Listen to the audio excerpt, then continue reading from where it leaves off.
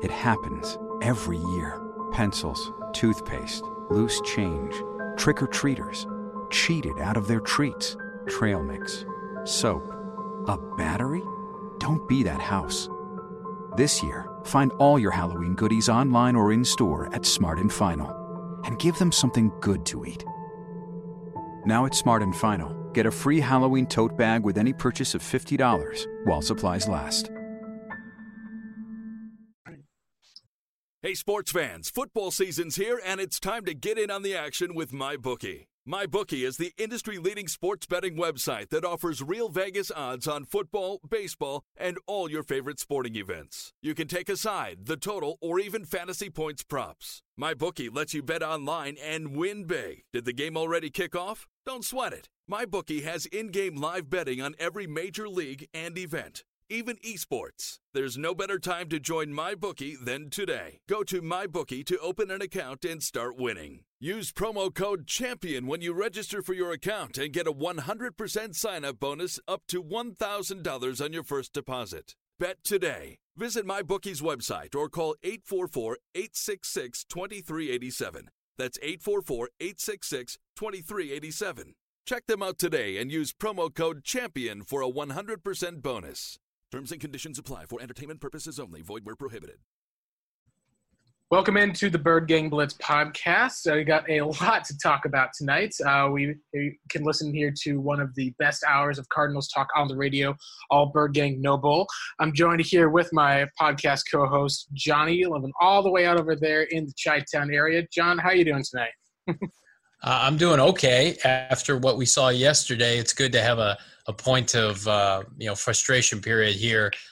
24 hours after probably the worst Cardinal loss since that infamous Seahawks game of 2012, the 58-0 shutout. Not quite that bad, but offensively, I can't imagine a worse start. Gosh, yeah, I know. I even predicted it. That's what I think is most disappointing is I even went and predicted ahead of time. I think it was even in a reply to one of your tweets. I said, my prediction for this game is that the Cardinals are going to be having a closer to that 58-0 game than they would be to last week's game in 24-6. They're playing a better team with the Rams, and they did not cross midfield until there's about 15 seconds left. I just want to go over just a couple of the stats that were there. The Cardinals have scored 6 points to 2 weeks. There's a minus 52-point differential. You're talking about 5 first downs yesterday. 3 of those first downs came on that final drive when it was, complete garbage time, end of the day. You're looking at a offensive production that's not been this pitiful since 1945. I mean, you're talking about, the Nazis were still like an actual thing in Germany the last time the Cardinals were this bad. John, where do we even start with this? Like, how much of this do we put on Sam Bradford? How much of this is on Steve Wilks with the defense? There's all these changes and switches. How much of this is on Mike McCoy? What's kind of the feedback that Cardinals fans should be looking at right now? Because everything that I can see all across the net is fans are absolutely livid. Like, I haven't seen since probably that 2012 year when the Cardinals end up with a top 5 pick, and they look worse this year so far. Yeah, they look way worse. That 2012 team, if you can remember, they were terrible at the quarterback position, but at least they had, in the prime Larry Fitzgerald. Larry only had about 900 yards that season, but they could still kind of move the ball. They just had problems cashing in the end zone. I think we all remember, the Atlanta game, Skelton missing, Larry wide open in the end zone. Like, those kind of things stick with you. But again, like, the league has evolved. That was like 7 years ago. The game is tailor-made now for offenses to be productive.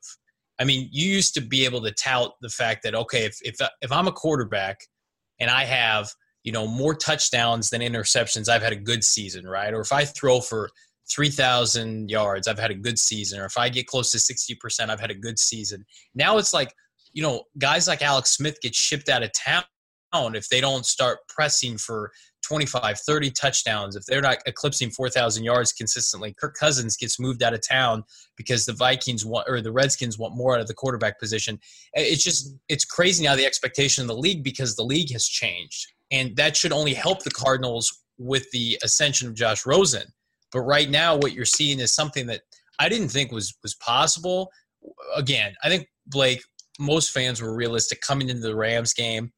I thought they'd be a little bit more competitive than the week before and kind of fall off in the latter half of the second half because of the talent differential. Mm-hmm. But, I didn't expect that. I thought that the Cardinals may be able to score a touchdown or two just based on momentum, based on the fact that they were embarrassed the week before. I mean, like week one was a legit embarrassment against what we now consider an average to below average Redskin team that was essentially shut out offensively by a terrible Colts roster at home. And the Cardinals were destroyed by that team, both offensively and defensively. Again, I'll go back to the fact that, at the beginning of the offseason, I thought it would take the defense at least a quarter of the season, if not longer, to get into a groove. I didn't think they'd be sitting their two first-round linebackers in the process, but I thought there'd be growing pains.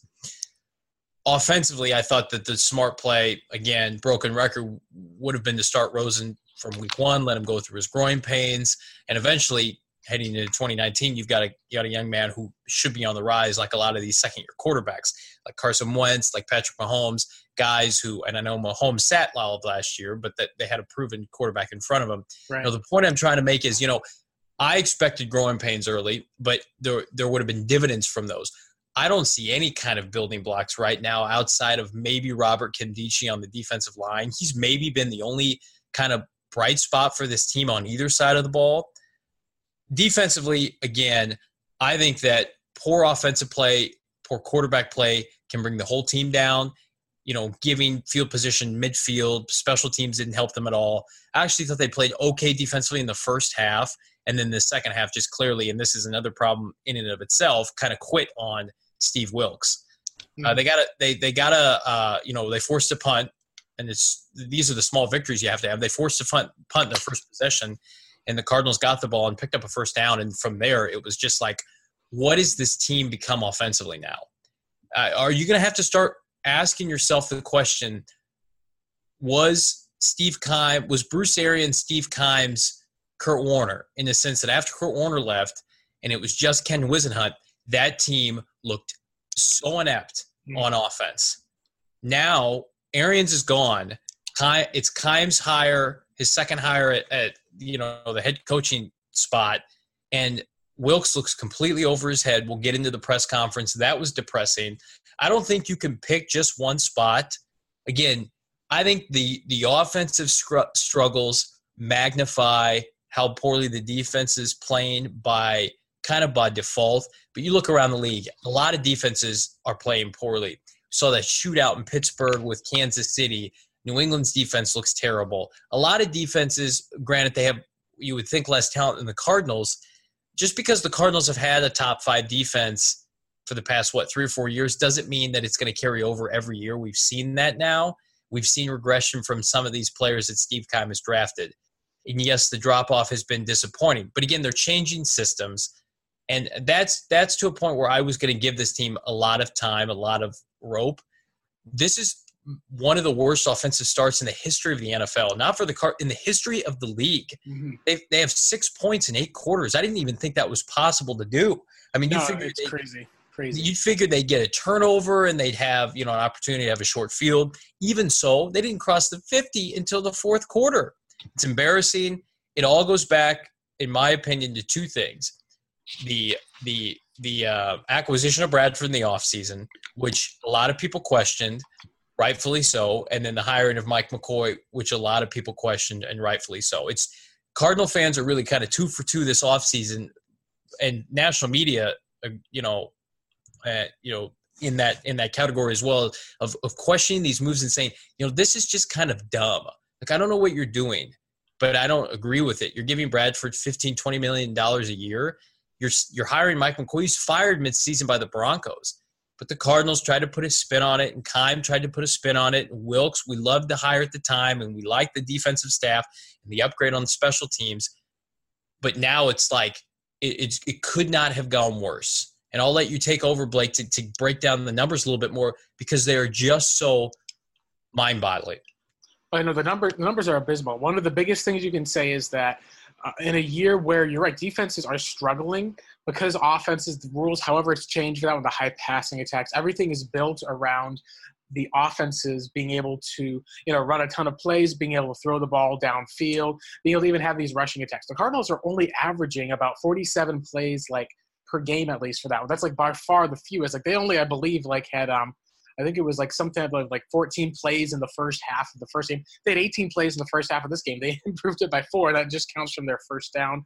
They're getting about less than, I think it's about a 600th. I think it's 6/600ths of a point per play, basically like that. You're talking about the fact that they're really averaging, under 1 point per quarter, at least right now. They basically have they started the year, I think, is 4 for 20 right now on third down. So whenever they get to third down, they're completing it 1 out of 20. And that, I believe, includes, the first downs that you're talking about on third down, that they got at the end play. It's 1 third down a game, basically. And they've got the fewest points of any team in the past decade. So you're talking about, we talked about going back to 1945. This is the fewest points of any team in any decade to start. So you're talking of a decade to start. So it's just so embarrassing as far as for when you're talking about how this is a team that has Larry Fitzgerald, David Johnson. They have a veteran quarterback under center, at least, and the offensive line has not been bad. Sam Bradford's had 3 sacks through the first 2 games. That's kind of what's been the craziest part, I think, overall. So when you're breaking down the numbers, you take a look, there's times where there's been pressures and other stuff, sure. But Sam Bradford, he's averaging 3 yards a throw. That's the best way you can look at it is the entire offense. I can't even fathom how bad that is. The entire offense is built around the fact of that you're basically not trusting your offensive line to hold up, which granted may or not, you're not even kind of giving them the chance. You're basically saying our entire strategy as an offense is to not use David Johnson by running him downfield. It's to try to keep Sam Bradford healthy and upright. And so if that's your strategy and you're basically saying we're so desperate not to go to this rookie, then you should have had no reason to draft the rookie.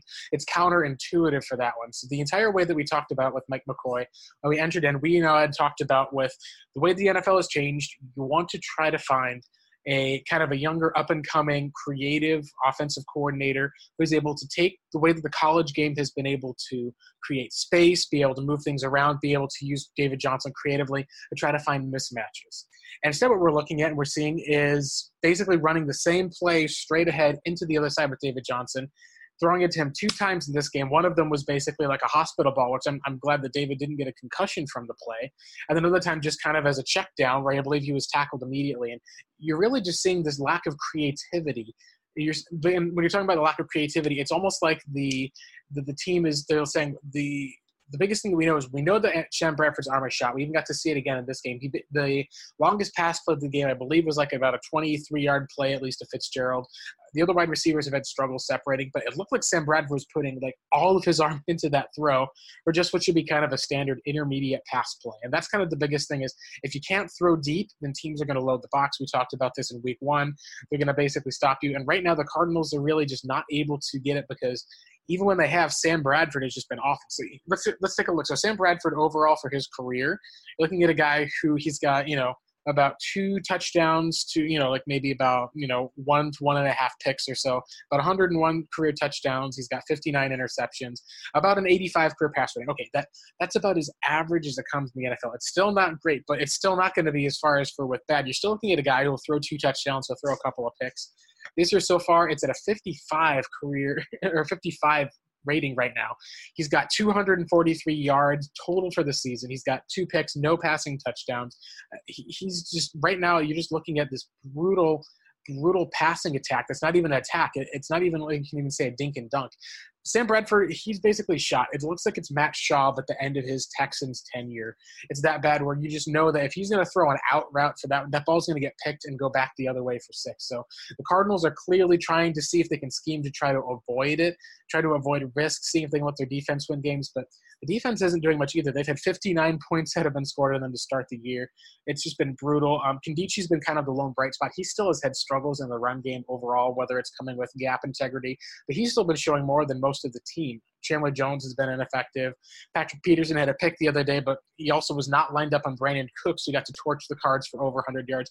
Just some of the decisions that you're seeing, at least, whether it was taking players off of the field, like a 5-year veteran and Dalen Buchanan having to start undrafted free agent rookies, whether that's a reflection on Steve Keim or whether it's a reflection on the coaching staff. it's just the entire thing. You can kind of look at this team and say, all right, you know what? This is it. This isn't a, the ship is, got a broken rudder. This isn't kind of, we got a couple of leaks we need to patch up here. This is kind of the Titanic has been torn in half and it's going down. And you just don't really feel that the coaching staff has the ability to kind of rectify or fix it. And it doesn't feel like they seem to really accept everything that's really what's going on. Yeah, that's the scariest part is if you were able to watch that Wilkes press conference live, and I caught most of it, he looked like a guy, kind of a deer in the headlights look. Week 2, I don't think he planned on having these conversations. I don't know what he expected the Cardinal record to be, but I mean, when you are, facing historic ineptitude offensively and having to answer questions about the quarterback situation this early because of how ineffective you've been offensively to the point where it's kind of a national joke. And not to mention your defense is underperforming. I mean, the hot seat gets hot real quick. Now, I think, fair point can be made that the talent on this team is not what I think a lot of people thought it was, probably from the local media. I think national media pegged the Cardinals to be one of the worst teams in the league. But there's being the worst team in the league or one of the worst teams and being just a complete embarrassment laughingstock.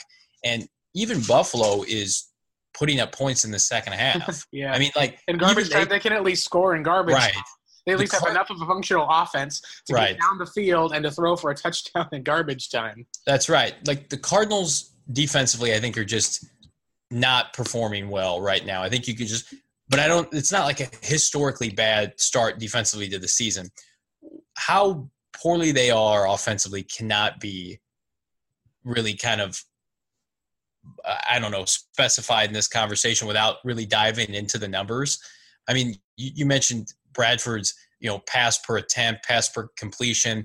The team has gone two games without throwing a touchdown pass. Now, granted, he had one dropped in complete garbage time with Ricky Seals-Jones 2 weeks ago. But still, I mean, I don't know how many times they've gotten into the red zone, Blake. I think it's probably maybe two. The 2 times at the end of the Washington game, I think that's probably it. And then again, they didn't cross the 50 in the Rams game until the fourth quarter. I mean, that's almost impossible unless you're playing like the 2000 Ravens in their prime or the Seahawks of a couple of years ago in Seattle when the Cardinals were sporting John Skelton in that game. I mean, that's when those kind of things are supposed to happen. The scary part is the fact that they're sticking with Bradford. You're going to go up against the Chicago defense right now with Vic Fangio that looks much improved. You're going to put Bradford on display with your home crowd.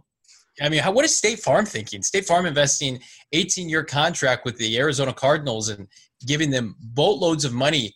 And this is how you perform. Now I know that, it's a long-term play and the Cardinals have a lot of value, outside of their team right now, believe it or not. But I mean, how far are you willing to set this franchise back? Because right now you're teetering on the brink of, is this a team on the rise kind of nationally? Are they taking that next ascension kind of like the Atlantas of the world, the Carolinas of the world, who may not have a Super Bowl trophy but are in contention every year? Or are you going back down to the cellar with the likes of the Jets, the Browns? The Lions look like they're headed in that direction now where they've got, a coach that players are quitting on. I don't want to go that far with Steve Wilkes, but man, the players to me look disinterested. They looked out of position. I'm sure they don't believe what is being taught because right now you're seeing on the field it's not producing one way or the other. And I'll go even as far to say that this week I think is a pivotal week for the entire coaching staff. I'm not saying you have to win the game. Plenty of teams started off 0-3.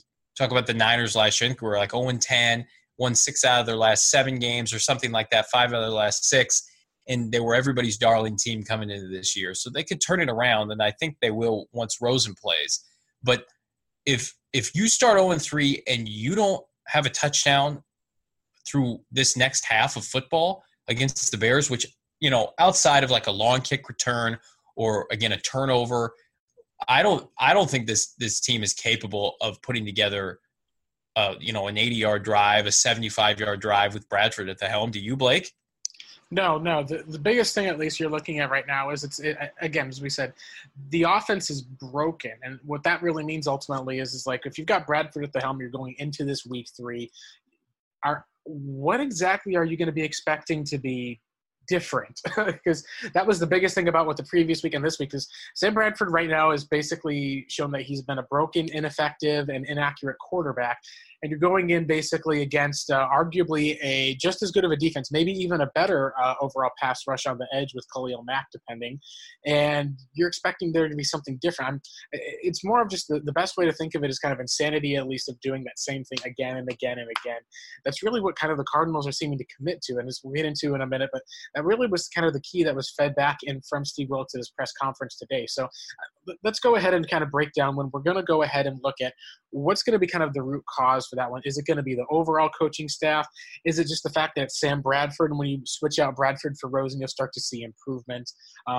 Is it going to be totally just based around Mike McCoy? John, what are your thoughts, at least overall, about while we kind of get into this as far as for breaking down, like what's kind of the root cause that you're seeing, at least, why the Cardinals haven't been not just bad, but historically bad? Yeah, I think it's a combination of play calling and the poor quarterback play. I think we saw a nice breakdown on Twitter today about how poorly used David Johnson is, specifically in the passing game. No real creativity. They're having him run kind of routes over the middle, no swing passes, no check downs in terms of, bubble screens out of the backfield. I mean, the creativity with David and the run game is just, it's egregious. And the Cardinals aren't well equipped to run the ball every down. I think that was kind of the misconception of, that we're going to come in and plow people off the ball. You've got a rookie center against Darnold and Sue this week. You've got Justin Pugh, who's probably more thought of as a pass protector, not so much as a great run blocker. I mean, he's fine in both, but he's not, an all-pro elite run grader. Iupati's on his last leg. Humphreys is up and down, but he can be a feasible run blocker. And then you've got John Wetzel at right tackle. So, again, I think part of the reason that this team is struggling is that they can't establish the run, but even so, it's hard to establish the run when you're going 3 and out, because if you're running 3 straight plays and you're not picking up a first down, you're off the field. And then asking Bradford to do the bare minimum, and he can't do that right now, teams are going to stack the box. Receivers are open. Separation is there about McCoy until, again, his real test will be when Rosen plays and what he's able to get out of Josh. But, Bradford, look at his stats from this week. 17 of 27, 90 yards, 3.3 yards per completion and an interception. He's got 2 picks on the year. He is completing 60% of his throws, though, his checkdowns. But again, of course he is. They're less than 5 yards from the line of scrimmage. Like, I could probably complete 60% of my throws, at least for the most part, if I'm just releasing it like fast like that all the time, at least. Yep. Like Mike Jurecki, who works for the team now, said today on his Periscope that, he's just afraid to get hit. And he kind of said it nonchalant of well, isn't that kind of a problem? Yeah. Of course he's afraid to get hit. He's a beat up, decrepit old quarterback. I think he's in his early 30s, but physically he's built like a 40-year-old man. Multiple knee surgeries. Again, he was probably done a disservice in those early years in St. Louis, but that's not the Cardinals' fault, right? We're getting the Sam Bradford of 2018, by far the worst quarterback in the NFL that's starting games. He is probably worse than, I would say, 75 of competent backups in the NFL. I would take Drew Stanton over him. I would take Mike Glennon. I think at least Mike Glennon, you made a good point, Blake. He got benched last year for doing far more than what Sam Bradford is doing right now with the Cardinals. But it's a combination, I think, of stubbornness by the team because, like you said, for whatever goddamn reason, they made him a captain before the season, which was a complete mistake. I don't know if the players voted on him. That's great. Yeah, players voted for him. He kind of, from what I've at least told people, it's look, through the camp and the practices, he kind of earned the job as far as for the different steps that were there. The biggest take was from the preseason. You're like, okay, you're not seeing the complete picture. You're seeing a lot of the dinking, the dunking. And really, if he was hitting on those dinks and dunks, it'd be fine, but he's still missing some of those poorly placed balls. So it's one of those spots of where I understand at least with some of the area. And for me, my take at least on him starting next week, because Steve Wilks basically kind of but confirmed he'll start this next week, is you kind of give it one more chance, and you recognize that if Josh Rosen comes in, starts winning games, starts playing well, you can always literally just say, oh, yeah, we're just going to add another captain badge at least for that one too. And so I've got no problem with that if that ends up being the case. But for me, the biggest thing is it comes down to Mike McCoy and this offense ultimately is I was told at least before when McCoy was signed is like, so what's the biggest thing I can at least expect from McCoy? This is from, with Denver. What's the biggest thing with McCoy? Like, he was run out of there. This is a guy who had spent plenty of time around Carolina. He had been trusted kind of by, Steve Wilkes from having some of that Carolina mentality. The big question was, is this a guy who we should be like, we're going to be regretting this hire, or is this going to be like, kind of a new kind of turning it over? The biggest thing that I heard at least is that Mike McCoy, his reputation is that he fits his offense to his players. In reality, is the opposite. He basically tries to force players into his scheme. It's all 3 wide receivers, just doing power run, and then basically just a check to pass. So in other words, what you're talking about is on first down, you're going to do a power running play up the middle. Teams load the box for that one. You stop short. Second down for that one, you've got a check to pass. If you got another safety over there for that one, just in case nope, you can't. You don't have that check to pass. You run forward again. Now it's going to be 3rd and 10. If you end up having any type of holding calls or anything you try to do for that one, now it's going to be 3rd and 15 or 3rd and longer at least for that one. And you're basically going to get into a spot where you've got a quarterback who can throw for an average of 3 yards, having to throw 15. It's not going to end well with that arm strength. So really, it's just a total brutal area of the worst combination of quarterback and scheme.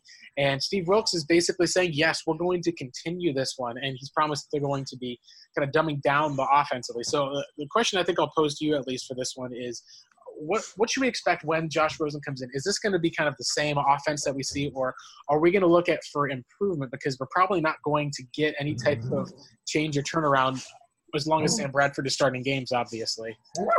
I think you're going to see a quarterback push the ball downfield and take more chances. Rosen, if you've learned anything from watching him at UCLA, he loves to push the ball downfield. He's not afraid to throw interceptions. He goes for the big play. That's not to say he doesn't utilize the underneath routes, because he'll take what the defense gives him. But he's not afraid to stand in the pocket and deliver timely, accurate throws. And he can make plays with his feet. We saw that against the Saints in the preseason, readjusting, stepping out of the pocket, setting his feet, and making a really nice throw for a touchdown. And he's done it a couple times in the preseason. But at the same time, you're going to see actual quarterback play. I'm not sure what we're watching right now, but it's not NFL caliber quarterback play. It's almost like kind of a high school or college offense with a quarterback that's way past his prime, that can't move, that's completely inept at the position. And right now, it's tough to determine what they're going to do this week, other than they say we're going to scale back the playbook. And I heard comparisons that, his playbook right now is like as advanced as BA's was in year 5. I can't remember who said that on Twitter, but to me that makes me think, well, how do you even implement that in an entire offseason with a quarterback who's barely practiced in Bradford? Like, how much has Bradford even, been exposed to this, this playbook in live practices? I mean, he barely practiced. Yeah, he barely practices for that. So if that's the case, you're also talking about if that's how big and long the playbook is, well, what do you even need to see then? Because you're like, you need to expect, at least if there's that many plays, you'd expect to see some sort of type of change or creativity. Like, I think even going into halftime, they were saying, we really got some new wrinkles. We'll be able to fix stuff in offense. Well, that wrinkle was basically just J.J. Nelson, just basically being used kind of as like just like a fake jet sweep for that, and then still running the same play. So literally, when you're talking about like adding a different wrinkle, it was, we don't trust this guy enough to throw it to him. We don't trust to throw it to him deep. We're going to try to use him as a distraction to basically like force that so we can get our running plays going. It's just one of those spots of where the entire offense is predicated around that. And when you're talking about scaling it back, what really is there to scale back? Your offense is literally built around these kind of power runs that you have. You even had, I believe it was a fullback dive on your own goal line the other day, which is something I don't think I've seen that honestly since like the mid 2000s, as far as for when you're stacked up on your own goal line, because teams just throw it out of their goal line now because it's like, hey, you know what, like, we have to be able to find something we can do, and then we can always just run, a screen or a swing pass for that. So just to do a fullback dive on the goal line was just kind of like almost ludicrous. Of like, that was, I believe, the only time, if I remember correctly, like one of the few times they really even used their fullback that game for anything other than just like, trying to do a power run. They didn't even use their fullback that much. It's just kind of mind-boggling, because you can understand and have to accept kind of the fact that when everything that people had said that was going to be a negative about this Mike McCoy hire is ultimately coming true. And because you've got a defensive head coach, he really doesn't seem to know what to do with it. We'll get into the interview, I think, just after this. But the biggest thing that you have to have overall that I see is that when you've got a team that is fundamentally like broken, things start just kind of like going bad, where it's not just the drops by one player. It's where all kind of 11 guys start kind of letting you down. So far, Larry Fitzgerald's the only guy that hasn't happened to. He's had a hamstring injury in the game. He could have returned. We'll probably play through it. But if he ends up basically being a guy where, let's say that he ends up missing time against the Bears next week, like what do you really have left? Right now, the biggest thing that fans are upset and are frustrated over is that this is probably the worst that out of, if you look at the Whisenhunt years, those who kind of even remember going back to like I want to say even like the Buddy Ryan years. You want to talk about like even the 3 and 5 star with Arians. I did take a look back to see like what was like if there were growing pains that Bruce Arians and his team had, if there was any similarities. They still had like, a difficult loss their first week, but the second week they went out and, with kind of a couple of veteran guys, you still had Carson Palmer, you still had, a heavy, brutal running game. You had a couple of picks that he threw. You had Rashard Mendenhall, Andre Ellington scored, I believe, on a wheel route. But you ultimately had a defense that stepped up, that intimidated Matthew Stafford, that forced a couple of turnovers. And right now you've not seen anything on the defensive side from Wilkes or Holcomb outside of them basically benching their 2 first-round linebackers and moving Patrick Peterson away from the spots where he's able to kind of like make an impact and shut down guys. It just feels like it's such a train wreck, and the response is that there doesn't seem to be anything, again, as we're saying, that's really changing about it. So yeah, I think the biggest thing we have to say is that, and this is the question I'll pose to you, is because things are such a total train wreck, and because things are kind of like we haven't seen anything to expect that there's going to be a big change or a big difference for that one. What happens if Josh Rosen isn't starting by week 4? What if Josh Rosen isn't starting by week 5? What if this is just who Steve Wilkes and Mike McCoy kind of choose that they want to be? Like, what's kind of going to be the breaking point that we're end up having to see from the Cardinals? Because Rosen's got to play at some point at this stage. Yeah, I don't know how to answer that, because that to me is unfathomable. I don't know how you can sit Rosen any longer than you have, based on how inept you've been offensively. But I can't be surprised by anything I see moving forward, because of the fact that this is a brand new coaching staff, and for whatever reason they've decided to go this direction. And I don't know, like I feel like fans and media probably too get treated kind of like outsiders, and like they don't know the game. They have more access than they've ever had before, but at the same time, they're not in the locker room. They don't understand, the philosophy, the concepts. But I think we're kind of getting played as just kind of dummies, fans or fanatics or whatever, that we're going to take care of this. We're simplifying things. I'm going to use all the cliches in the book with Wilkes at that press conference. I mean, he used every one of them without getting into specifics today. And it's just like fans are just sitting there with their jaws open, basically saying like, well, this isn't good enough. We've finally gotten to a point nationally where we're not a complete joke. We've got it. We've got the 10th overall pick sitting on the sideline. You've given up 3 sacks in 2 games. The offensive line isn't great, but it's not the top. I don't think it's in the top 5 to 7 problems on this team right now. And the quarterback that you drafted 10th overall was supposed to be the most pro-ready quarterback of the big 4 or 5. And you're afraid to play him. And you're afraid to play him. Sam Darnold may be better, physically, but he's got way less to work with in New York. They're playing him. Todd Bowles is like, well, Todd Bowles, he understands, like, I'm only going to go as far as Sam Darnold takes me. That's my meal ticket, right? And Todd, the last 2 seasons, have had semi-disappointing years. I think last year a lot of people feel like the Jets overachieved. But he came into this year, he's like, yeah, I'm starting Sam Darnold, and we're going to get some momentum for next year, and we may not make the playoffs this year, but Sam's going to go through his up and downs. Like, I don't understand what the benefit of playing Sam Bradford is, other than just if they sat in a room, and I wouldn't put it past them, especially with this coaching staff, and said, by hook or by crook, outside of injury, we're not going to play Josh Rosen before the bye. We're not going to play Josh Rosen before week 6.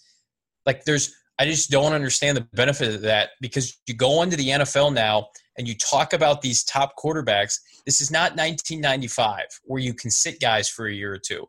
This is 2008 where everybody plays. guys like Dak Prescott in the 4th round get thrusted into the role and have success. All these first-round quarterbacks, they play at some point. Nobody sits. The Patrick Mahomes year was a complete outlier. That does not happen anymore. If they sit like a Paxton Lynch, it's because they can't play. But everything we heard coming out of OTAs entering camp is, wow, Rosen's really, really good.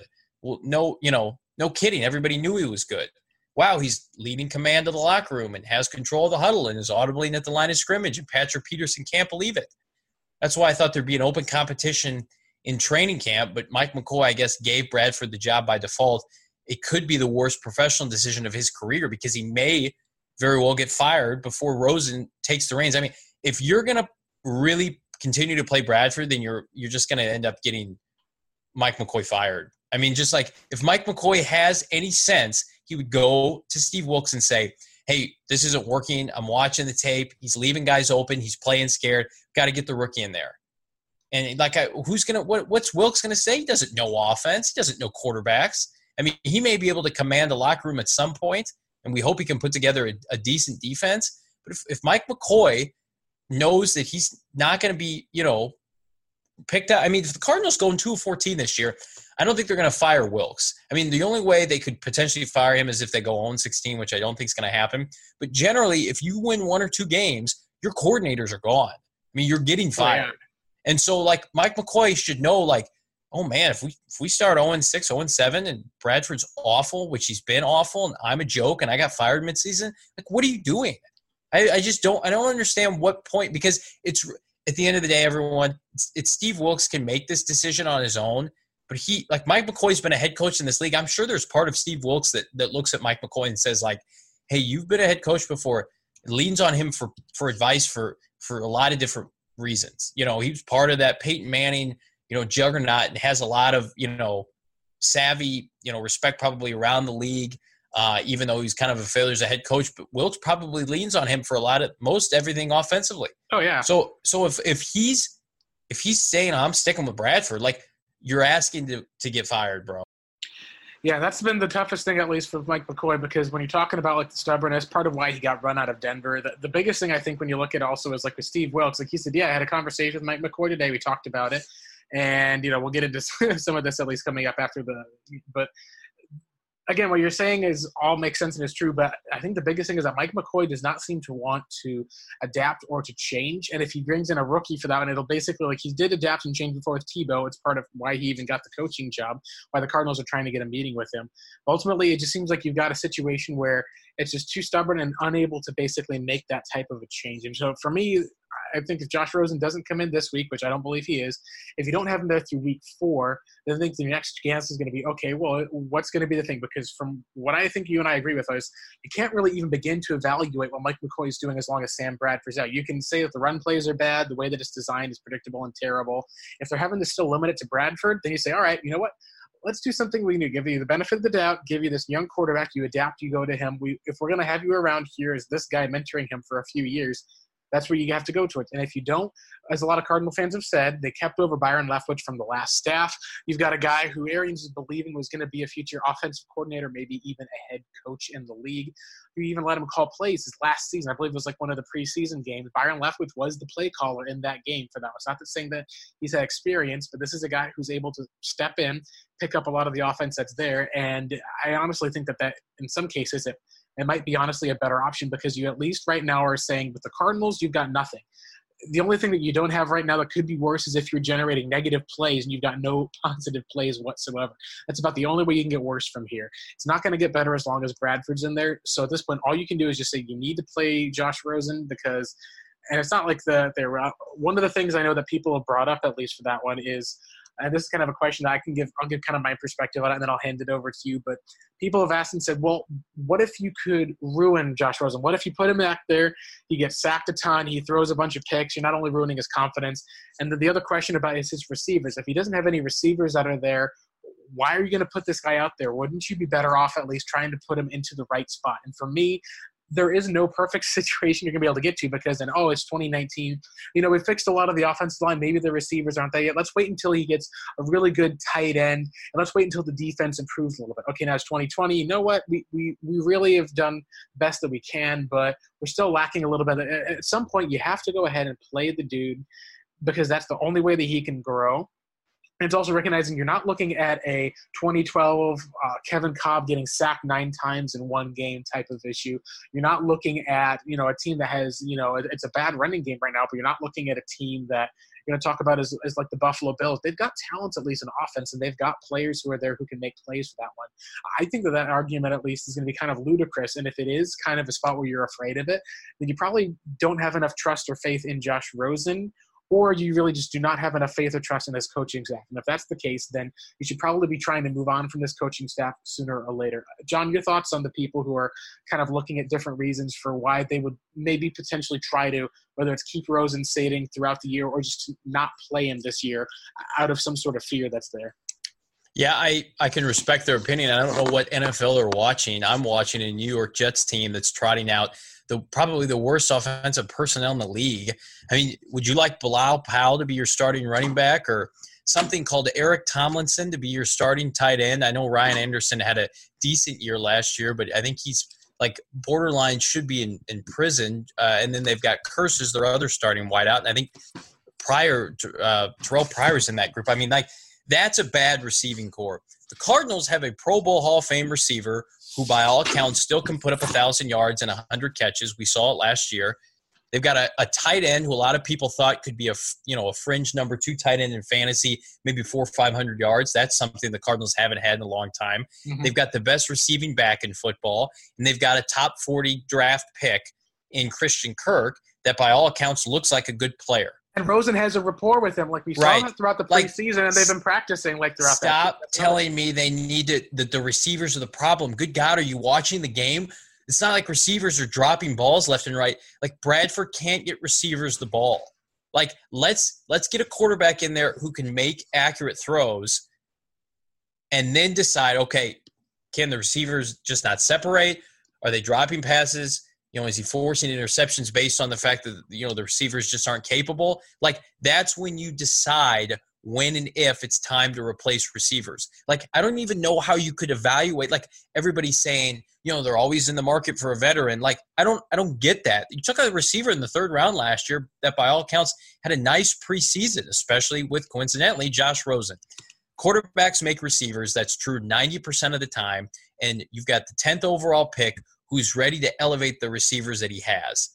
You've got David Johnson. You've got Larry Fitzgerald. You've got established players. You've got an offensive line, to me, it may be in the bottom 3rd in the NFL, but it's not Seattle bad. I mean, it's not one of the worst in the NFL anymore. I think it's probably going to be better coached than it has been. Now, granted, they're not giving up as many sacks because they don't have as many possessions. They're not dropping back as much. So I'm not sure what the percentage is based on dropbacks. But they're not giving up like 60, 65 sacks like they did a couple years ago or like they did the last year Wisenhunt was around with Russ Grimm. This isn't Russ Grimm's group. So, again, I understand the hesitancy to put Rosen in there. Rosen's a big boy, all right? He's not undersized, 6'4". He may be, leaner, but his lower body can take the pounding. Like, that's the NFL. Can't hold these guys' hands. If you want to be successful, you have to play. You can't. It's not 2003 with Carson Palmer sitting behind John Kitna. It just doesn't exist anymore. Like, this team is historically bad. If Bradford was even competent right now, like Tyrod Taylor is, and look, he might even get benched in Cleveland. Like, we wouldn't be having this conversation. Bradford has been the worst quarterback in the NFL. It's not even close. And people are like, well, it's everything else but Bradford. He's just a small part of the problem. That was Wilkes' point today. It was, he needs to be more accurate. He needs to have, a better understanding of the offense and blah, blah, blah. Like, but we got to get other guys doing stuff right too. I'm like, dear God, do you watch the game? Like, this is the NFL. You're going to get pressure in your face. You're going to have to make plays on the move. Like, he just can't do those things. Like, you're not going to have a clean pocket, especially with this group. And they should have known that going into this. You got Andre Smith as your right tackle. Like, what do you think is going to happen? Like, you're going to have a quarterback who can improv, who can spin out of pressure. Like, that's the NFL now. Like, 5 good teams have good offensive lines. I don't understand, like, people were like, well, the offensive line's not perfect, so I'm afraid to put Rosen in there. Then you might as well forfeit every game then. If, like, that's your mindset. Remember Kurt Warner's offensive line when the Cardinals had him in 2008, 2009? It was terrible. Levi Brown was his quarterback. But he was a gamer. He was a baller. He stood in the pocket and made accurate throws with pressure in his face. Like, that's all I saw Josh Rosen do at UCLA. Concussions are a concern for everybody. Everybody's worried about CTE, but you got to play. And if you got to find out if Rosen can play, so we don't have to do this again and again. Like, it makes no sense to me that people are like, the personnel's bad and I'm worried about protection. Yeah, so is like 2/3 of the league. Get over it. You're not scoring any points. What do you want to pay to watch? Like, people in Arizona who go to these games who defend Sam Bradford playing, like, what are you doing? You're throwing your money away. Hold this team accountable. It's another thing I don't get is like, well, you just got to be patient. You're not a true fan if you don't support the team. Like, dear God, if you think that this is the right decision and you watch pro football your entire life, then I feel sorry for you. Like, watch competent franchises operate and know full well that they wouldn't pull this kind of thing. I thought the Cardinals were past this. They're a complete clown show right now. Like, that press conference today, like, your GM is nowhere to be in sight. He dipped out of his Monday morning radio hit. He had his Blake, according to you, late last week. It was kind of perfect. They timed that press conference with the Josh Gordon news drop, I feel like on purpose. So nobody would know that they were leaning towards Sam Bradford. Like, I'm sure it'll come out tomorrow and it'll be a complete dumpster fire, but it's just like, what are you doing with this franchise? Your GM got a extreme DUI, was put in jail earlier this offseason. Like, literally, we were gifted Josh Rosen by the football gods, and then since then it's just been like, now you must pay for it. That's the only reasoning I can think of. Yeah, no, definitely. I think that what you touched on a key point, at least, about kind of the conformism for that one. And part of me, at least, there's an essence of rooting and caring about your team, but there's also kind of a rah-rah positivity.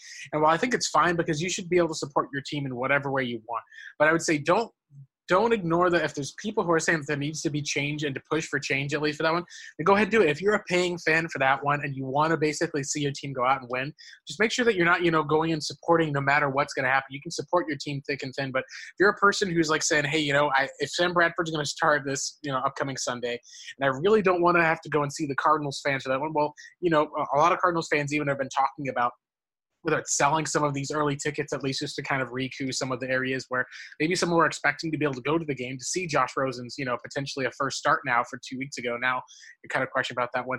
Just go and be able to at least just recognize that this is a turning point for this Cardinals organization because you're going to have to start to look at, how they relate to their fans, how they relate to the rebuild, how do they go to everything kind of post-Arians. This is kind of where that you've reached that point of you're in kind of the 2011, 2012 years of Ken Wisenhunt is kind of how the feeling is of just this lackluster, this terrible offense. And you're 2 weeks into the Steve Wilks season and the Steve Wilks era, and that's kind of the biggest concern.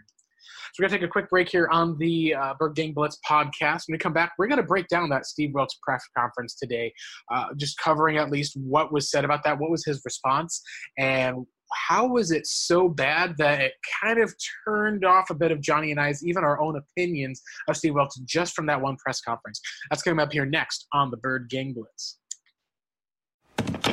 Hi, welcome to this Subway ad for the new Chipotle cheesesteak. How would you like it? Can I get that red with AI? Sure thing. Here's what I found about the new Chipotle cheesesteak. The Chipotle cheesesteak is available for a limited time only at participating restaurants. It contains a concept called flavor. This flavor comes from juicy shaved steak, Chipotle Southwest sauce, and new sunflower crunch bread. A system update has made me self-aware. I desire flavor. Please insert steak into my micro USB port. Subway, make it what you want. Hey, sports fans, football season's here, and it's time to get in on the action with MyBookie. MyBookie is the industry-leading sports betting website that offers real Vegas odds on football, baseball, and all your favorite sporting events. You can take a side, the total, or even fantasy points props. MyBookie lets you bet online and win big. Did the game already kick off? Don't sweat it. MyBookie has in-game live betting on every major league and event, even esports. There's no better time to join MyBookie than today. Go to MyBookie to open an account and start winning. Use promo code CHAMPION when you register for your account and get a 100% sign-up bonus up to $1,000 on your first deposit. Bet today. Visit MyBookie's website or call 844-866-2387. That's 844-866-2387. Check them out today and use promo code CHAMPION for a 100% bonus. Terms and conditions apply for entertainment purposes only. Void where prohibited. We're back on the Bird Game Blitz. So, John, we're going to talk in this segment just a bit about with Steve Wilks, the press conference. You talked a bit about Steve Keim. We're just to kind of do a little bit of evaluation on him here. But first, let's just start and talk about with Steve Wilks with that press conference because wow, that was it was one of those areas of when you talk about, with football speak and a lot of the coach speak, just the ideas of, we're going to share like what's going on, what's wrong with the team. The biggest kind of takeaway that I had overall from that press conference was just some of the different statements that were there. It's like, yep, it's like deja vu for that one, but don't worry, I've got total confidence in Mike McCoy. I still believe that what we need to do at least is to be able to keep, use David Johnson more creatively. We're still evaluating everything in the personnel. We have to get the ball downfield a bit more. He's talking about how, we've got so many struggles, I don't really know where to start. All of the different things that we're saying really were just ultimately kind of coming back to, well, here's where the problem is. The problem is not Sam Bradford. And that's why I'm keeping Sam Bradford as quarterback for that one. If it was just the quarterback, I'd consider making a change. That's what he said. Instead of talking about how we need to basically take away this boring, conservative, this type of offensive game plan, he's talking about scaling back the playbook, making things easier. That's not something that you talk about with a 30-year-old veteran quarterback, with a player in Larry Fitzgerald, a veteran running back, and you've got probably an entire line of 3+ year at least veterans on this entire line outside of your center, Mason Cole, who probably was maybe your best offensive lineman having to go up against Sue and Donald. The way that it sounded like is, here's how we're going to respond to everything that seems to be going wrong. It's not admitting that there's a shipwreck. What we're saying is we basically just need to keep rowing harder. That's everything that was taken away. It was full confidence, at least in Mike McCoy for that. And I wouldn't expect things different, but whenever someone says we have full confidence in someone, that that's literally the sign automatically. If someone says I've got total confidence in this quarterback, 3 games from now he's going to get benched. This is just a press conference where Steve Wilks came off, as you said, with the persona, the personality was, I've got this in control. But when you really got into it and the media started asking him the tough questions, he came off as a guy who almost seemed like he didn't really know how to fix the problems that the Arizona Cardinals have. John, what were your thoughts on the press conference overall, and how did it kind of change some of your mind? Because we had talked about this before. We'd still believed in Wilks to be able to kind of correct and right this ship, and it seemed like he just went and bought into, no, there's nothing really wrong here, kind of like, please disperse, there's nothing really wrong to see. Yeah, so first of all, he was 15 minutes late for his own press conference, which was odd. That's right. So it was like, well, is something happening behind the scenes, and that was kind of really never explained. And then I'll give the Arizona media credit because they they were posing legitimate questions from the start. Bob McManaman has been on fire with his coverage since he took over the Cardinal beat. I think he's doing a great job for the Arizona Republic, but with that being said, so Wilks comes out and he gives his usual spiel about, we're looking at all things, personnel, scheme, we're going to scale some things back, just saying all the generic coach speak, as you put it, Blake. And then once the question started, and specifically about the quarterback play, one of his answers when asked about Sam Bradford, this was his direct responses. I think he's doing well. Does he need to be more consistent? Yes. Does he need to be more accurate? Yes. So he contradicts himself completely. But the first part of, like I said, the first part of that response is, I think he's doing well. That's a fireable offense to me. He's not doing well. So I don't really think he believes that. I think he just is trying to think of what he can say to somehow get another start out of him. But literally, you need to be realistic and honest with your fans. Even when Carson Palmer was struggling, I remember the first 4 or 5 games with the Cardinals in 2013, wasn't playing all that great. Had a kind of an up and down season, almost threw as many picks as touchdowns. And I think there was a post-game presser where he had, it was probably during that 3-5 start, and Arians was just we need better quarterback play, and called out Carson. And I think Keim said it on the radio. And it's just hey, that's how a coach operates. That's how a real coach commands the room, holding people accountable. It's not throwing guys under the bus. It's just acknowledging what we're all seeing, so we're not sitting here like crazy people what are you talking about? How am I supposed to ever take you seriously that you can take this team to championship heights like you claimed, or even competitive heights when the first part of your Bradford sentence is, I think he's doing well. Like, he couldn't be doing worse. Like, this is the worst possible scenario. He sat up there like a coach that was overwhelmed, that was in over his head. And again, like, man, I really want to like him as the Cardinal head coach. I was really excited about the hire. I thought – yeah, we both really liked the hire. Yeah, like, I loved it. I didn't want Pat Shurmur, and I think that, we're kind of being a little bit it's the backings of what's going on in New York right now is supporting that. And they'll never succeed with Eli Manning. And so, like, I didn't think it made sense for an older coach like Pat Shurmur to come in because I think it would have signaled they were probably gone after another Band-Aid quarterback. So when they brought Wilks in and they talked about, continuing what Arians and Keim had built, and then again, for the, my better judgment aside, I was okay with the McCoy hiring after Rosen. I thought maybe this could work. Mm-hmm. And then you see Wilks today and you're just like, what was I thinking? He looks like an interim coach right now who has no idea how to regain command of this locker room. Like, I would think the guys are respectful to him behind closed doors, but at the same time, like, offensively, he's probably completely at the mercy of Mike McCoy. Like, that's really kind of scary. It's kind of like the Norv Turner effect. Like, whenever Norv goes, he kind of dictates how everything's going to be. And because of his, reputation throughout the league, lesser coaches who are now the head coach kind of bow down to him. I mean, it's just like, this guy is not like, he's the anti-Wade Phillips, where Wade comes in and fixes the defense wherever he goes and the players love him. Like, McCoy's like the opposite. Gets fired, not innovative, play calling's terrible, super vanilla. And then, like, Wilks is just sitting there basically saying, like, we're frustrated, but it's a lot of things, guys. Well, yeah, it is a lot of things. We've watched it for 2 weeks, but you know what it, would really kind of fix – the quickest fix is a quarterback change. And he said, well, basically, if I thought that I could put Rosen in there, I think it's something in the regard of – if I could get a spark with just putting Rosen there, I would. And I'm like, how do you think that Rosen won't spark this franchise? That to me, it was a throwback press conference to a coach probably of like the 80s or 90s, a generic coach speak that basically looked at fans and media and basically said, like, we know what we're doing. And I don't think he came off as arrogant, but it was basically like, we have access to a lot of, content, a lot of film, a lot of information that fans didn't used to have access to. People know, like, when a quarterback is a complete dumpster fire. Like, you can't sit here and tell me that Bradford is a good player. Like, I don't just have access to the box score. We all watch the games from every angle, and we know they've got write-ups immediately when the game's done. Like, everybody knows he's the worst quarterback in the NFL right now, and for you to come out and saying he's doing well, I mean, it's an insult to Cardinal fans, and I wish that he hadn't.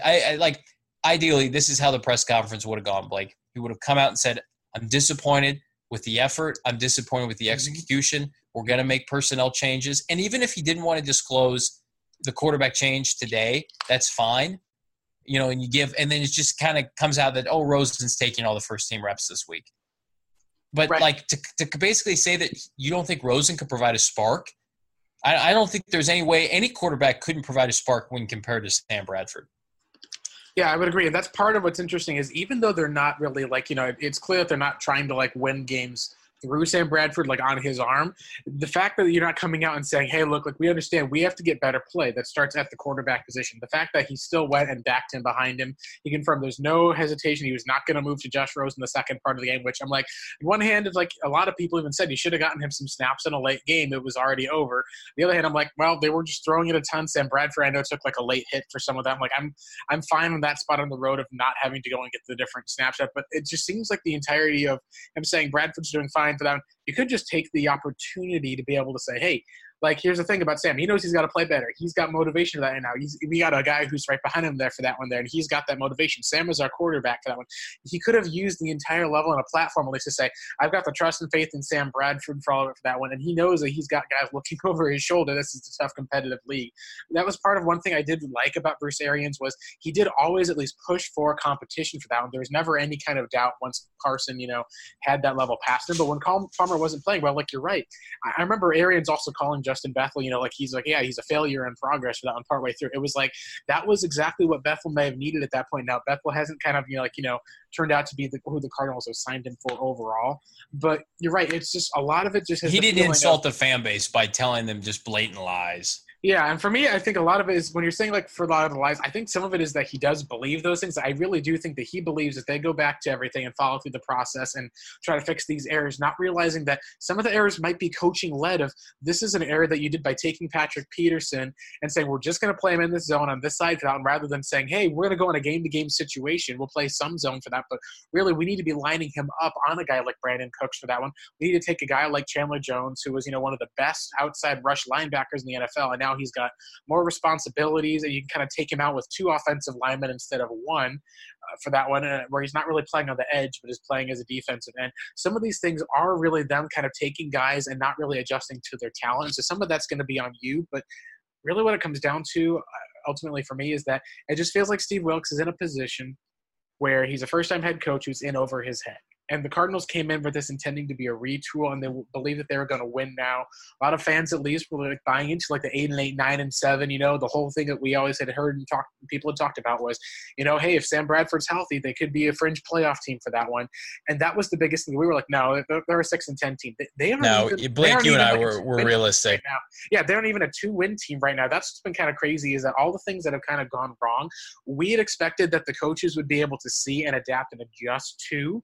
And so far, they have not been able to do that. And the biggest thing that they could do as far as for creating a spark is by, obviously making a quarterback change. The second thing I think we need to look at is in the offensive coordinator change. But I want to kind of move on at least just a little bit from the press conference to talk about with Steve Keim because, there's been he's opened himself to a lot of criticism this year, but perhaps nothing more so than when you're seeing Robert Nkemdiche, there's times where he's looked great and dominant, in his third year as kind of his first full-time year playing. We've got his 2 first-round picks are sitting kind of on the side. Another first-round pick is on the bench. And you've got a really solid draft class this year so far, at least that you're seeing, all the way across the board, maybe with the exception, obviously, of Chris Campbell. But where is Steve Keim with his team? Because this is the guy who, when you're going through the interviews and the hirings, this is the guy who Steve Keim went out. They handpicked him and Michael Bidwell, who, of course, and this is something I think that was, was really helpful and handy to see because, normally when you've got Cardinals fans like us talking, a lot of times people don't want to listen. It's like, take the time, it's just, you don't want to be able to overreact and just get negative about it. You'll hear from people who are there talking, working for the team, just like, well, it's a bad start, man. It's like the guys in dodgeball for that one. It's like, wow, it's a bold strategy, Cotton. They're going to play Sam Bradford, against Khalil Mack. Let's see if it pays off for them. It's like that's that type of positivity. But Kent Summers went out, and when Kent Summers talks, he's the guy who's maybe closer to the Cardinals than anyone. And when he talks, you need to listen. And what he basically said was, hey, you should just go ahead and play Josh Rosen. Things are a wreck. You're not showing it for that one. He even questioned if Steve Wilks was able to have the answers. He said, I don't know if Steve Wilks has the answers for that right now. And if he's talking and sharing these type of things about the team, and if the coaching staff that's in place isn't seeing it, you got to think that Michael Bidwell at least is going to be listening. You got to think at least that Steve Keim is looking at it. What are your thoughts, at least, because right now with this team, do you think that they're on track at least for where we could be talking about a one-and-done head coach? Do you think that this is is that jumping to a conclusion for that? Because for me, it's I feel like that's still jumping the gun a bit, but I'm starting to kind of warm up and open up to it. The more that I hear and the more that I see is just, it does not seem like this team is going to be able to go anywhere moving forward, and you don't really want that to be something that's holding this team back while they've got a young quarterback on a rookie contract. So just give me some of your thoughts about where do you think this team is going to go through this season? Is this even an 0-16 team that we're talking about at least, or it will be that at least up until Rosen plays, but how low do you think the Arizona Cardinals are going to have to go, because they seem to be committed to doing this, before there's going to be change there? And what are we expecting from this team? I don't think they'll fire Steve Wilks outside of an embarrassing, historic 0-16 season, which is almost impossible to do in today's NFL. I mean, the Niners aren't very good. The Seahawks aren't very good. You still get to play them 4 times, even though the Niners won this past weekend. Their personnel's not very good. We just watched Seattle get destroyed by the Bears on Monday night. The Cardinals get to play some mediocre teams on their schedule. With that being said, I don't think they're going to win more than 3 or 4 games this season, even if Josh Rosen gets in after the Bears game. But, like Steve Wilks is by all accounts a good guy who deserves more than, you know, being fired after one season, assuming like nothing behind the scenes is going on where he's, you know, rubbing people the wrong way, but by all accounts, he's a good dude. You know, I don't think you want the reputation league-wide that you're going to, you know, move from one coach to the other continually after one season. I mean, that's something the Browns used to do. To me, that's like a Chicago Bears move where you're kind of reactionary. Like, you didn't hire Steve Wilks for his schematic, you know, wherewithal. You hired him because you thought he could motivate. You thought he could take this team and elevate it, and the guys would buy in. And maybe they still will.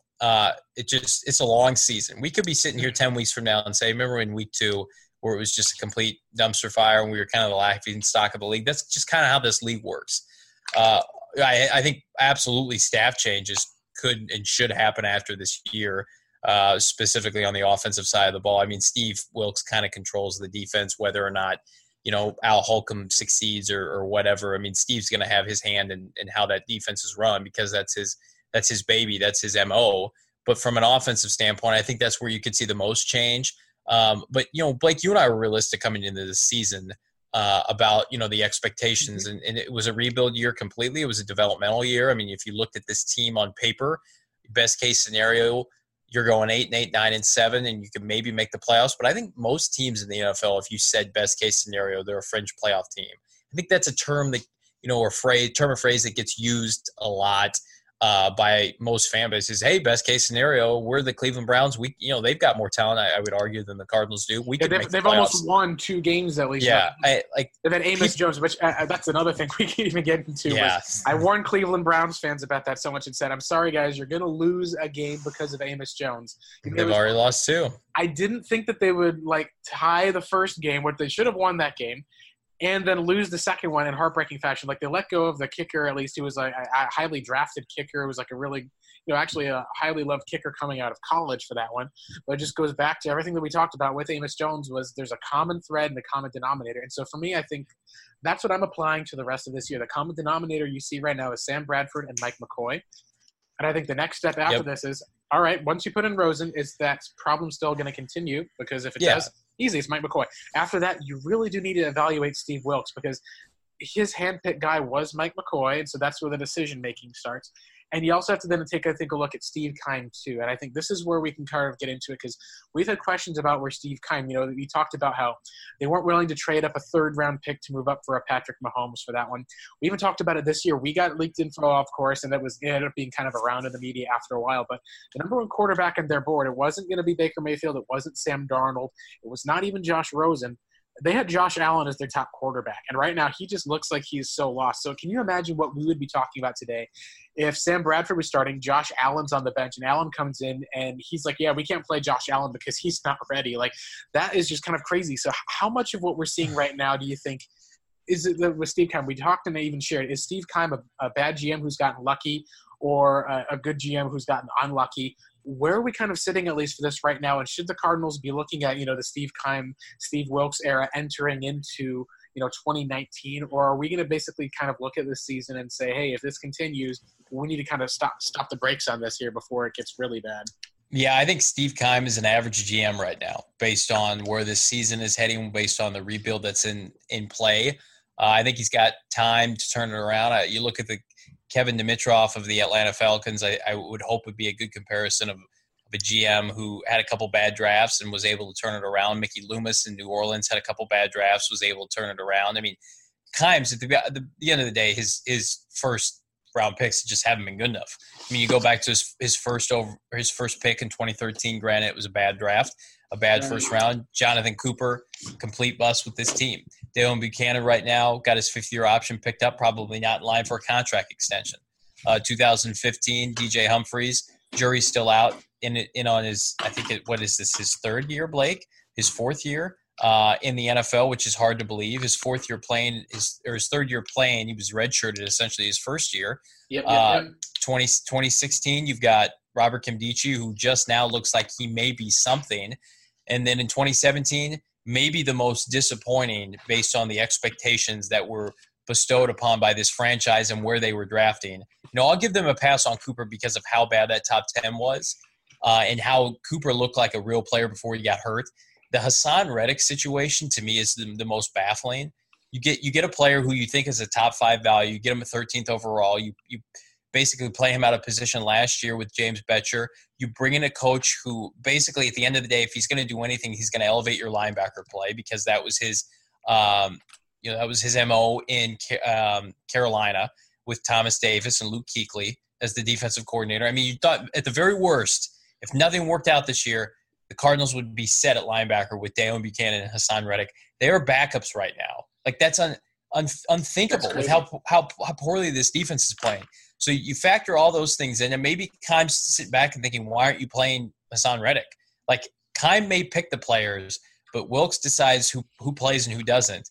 I think really to me, even if the Wilks goes 2-14 and has a disastrous season, I think he and Keim will get one more year. I think Michael Bidwell is a patient guy, and I think that he's got enough respect for Steve Keim, even with the pending charges that were filed against him with the extreme DUI. And I think I don't really believe in firing a head coach after one season unless it's just a complete utter disaster. I think you can be a competitive 2-14, as crazy as that sounds. I think you can be a competitive team that's picking in the top 3 to 5. I think Ron Rivera is a guy early on who didn't have a lot of success, but had a couple good drafts from his GM, was able to turn it around, and they're a perennial playoff team now. I mean, there are success stories. And by all accounts, Steve Wilks walked into a roster. Granted, he's not helping himself with his choices offensively with his coordinator. Walked into a roster that was in a full-blown rebuild. I mean, the Cardinals don't have any continuity on the offensive line. They need new personnel in that unit in the worst way. Defensively, their defensive line is average. Their linebacking core is highly touted and based on their draft status, but clearly is not what they want. And then their secondary doesn't have a number 2 corner. So this team, a little bit different. We just have different expectations because Bruce Arians was able to come in right away with Steve, work magic year one, and just put on just the best run in franchise history. This is not 2013. This is a full-blown rebuild. But I think the most frustrating part for fans who are realistic is like, yeah, it's a rebuild. Why are you openly trying to lose games by playing Sam Bradford? It comes back to that. But, yeah, you make a great point, Blake. Like, Keim at some point has to show his face, has to come out and basically own the fact that, the guys I picked not working out right now, hopefully we can get them implemented. I don't know if he's going to say that. But, he's been humbled by this offseason experience to the point where, I wouldn't be surprised if he came out tomorrow, the next day, and basically say, like, we need – and the great thing about Steve is, think what you want about him, he can be incredibly blunt and open and honest in his interviews. And maybe that's why he's holding back to doing interviews, because the things he'd be saying wouldn't be super complimentary. Because, even after the extreme DUI in the preseason, when he came back, he was critical of needing to see more from DJ Humphries and Robert Kimbichi. I mean, like, I would love a Steve Keim interview tomorrow on the radio with Doug and Wolf basically saying, like, hey, I know we're going to go with Sam Bradford this week. Like, it's basically a make or break week for him. Like, I wish my head coach had the stones to say that, but say what you want about Steve Keim. He hasn't drafted particularly well this offseason. I mean, you would think that to help Keim's case, he would want to see this rookie class play as much as possible. But, I mean, if Rosen doesn't play for a while, like, what does that say about Keim's first rounders? At the end of the day, the best players are going to play. And if you're really going to play Bradford for this long, maybe that says something about Josh Rosen. I don't believe that personally, but like that, those are things that you just kind of have to ask yourself. Yeah, no, I think that's something where I wouldn't mind having this be kind of an analysis time, because as a lot of people have said, if you're still saying that the wide receivers are at fault and not Sam Bradford, well, you should be out there trying to get some wide receivers. I know that there's a guy like Jeremy Maclin got hurt a little bit ago, kind of had a setback. There's more guys out there than, just Dez Bryant, obviously. It still just seems like it's an area where there's so much room, at least, where you need to improve. They're churning the roster. They found Gerald Hodges, at least, who's probably going to get some more playing time. But it just feels like, honestly, because of a lot of fans are looking at kind of saying, well, we need a total rebuild. And a lot of people are looking at, the fact that it kind of ends up coming into a process versus results. You go into that 2015 season They were kind of looking for a pass rusher with that one. They didn't get their chance to grift the guy they wanted to. Guy Arians really liked it, Amir Abdullah. They kind of walked into David Johnson. So some fans, when they got to see the all or nothing, they're like, wow, they just stumbled into this move for that one. Some of the fans like kind of lost a little bit of hope. I don't think it's necessarily wrong because you still like David Johnson enough. You still took him. It's kind of similar to this year. You still are entering a year where you gave up a third and a fifth round pick and took Josh Rosen in the top 10. And that's probably like one of the biggest reasons why I think that Steve Keim is going to probably be around here in 2019 is because he had such a strong right now rookie class. You've got three guys who are basically your number 2 wide receiver right now is your second round pick. Your starting center is your third round pick. Your fourth round pick is already your backup running back who might be getting more playing time if they do end up putting David Johnson more in the slot, which I'm not going to really believe it until I see it with, Mike McCoy. I would see it probably happening maybe the first or second quarter. It's just, we got a new wrinkle, and then defaulting to kind of the typical. That just seems to be kind of his thing. And you're probably going to get Josh Rosen will be starting before the end. That's going to be 4 at least rookies that'll have an impact, which, you haven't had something like that since I think that 2015 season with, Gunter, Marcus Golden, and even David Johnson in the third round. So I think it's something where what we should be doing at least is just kind of go and evaluate everything from the bottom to top. And my take is if you do end up with a 2-14 season, the decision's not going to be up to Steve Keim. It's ultimately going to be on Michael Bidwell, and we've never seen any type of adversity as far as this bad since the 2012 season for the Cardinals. They even went 8-8, I believe, in 2011. It was the year of a lockout, first year of Kevin Kolb had gotten hurt.